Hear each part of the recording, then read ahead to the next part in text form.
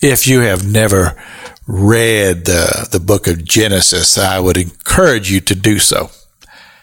Because in the book of Genesis, we find this relationship between God and man and his mercy.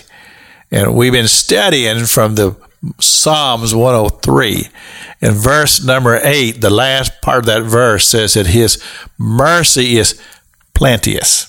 In other words, he has lots of it, and he extends his mercy continually. We talked about yesterday about how that God created man in the garden and the woman, and then they rebelled and he cast them out, but he chose not to just destroy them, even though he moved them to a different realm of life, and to a life to where now they're dealing with the thorns and the thistles of life, and they're dealing with the struggles of life and the sweat of the brow. But as you read these scriptures, you'll find how that man continually defiled himself, and how that there's always this spirit of rebellion that lurked in the heart of man, even in the first 4, 5, 6 chapters of the book of Genesis.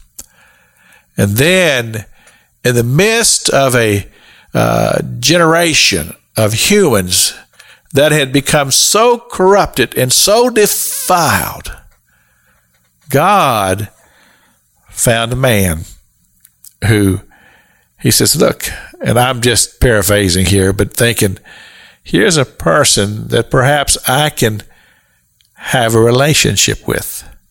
And his name was Abram, who later became Abram, father of many nations. And you read that story about God and Abraham. And I talk about this in my book, Dreams and Visions and Stories of Faith, and how that Abraham in the very, very beginning was not the father of faith. He was a man, human, like we are, who was trying to find his way in the world, but he was discovering his spiritual existence.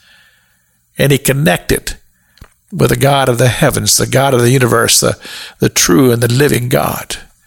And there became this wonderful relationship that grew and matured through Abraham living a life full of mistakes, making a lot of bad decisions and choices, but every time God extending his mercy to him. You see, when the psalmist says that the mercy of God is plenteous, it certainly is played out in the story of Abraham. And I think about that moment of time when God brings to Abraham this great challenge in his life, because he had finally had seen and had the experience to have his blessed child of hope, Isaac.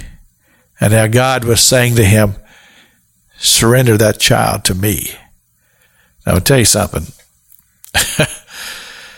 That's a hard decision to make. But Abraham, because of his experience with God and learning of God's great mercy, knew that God would extend mercy. Because he said to his son, he says, God will provide himself a sacrifice, and he was obedient to God.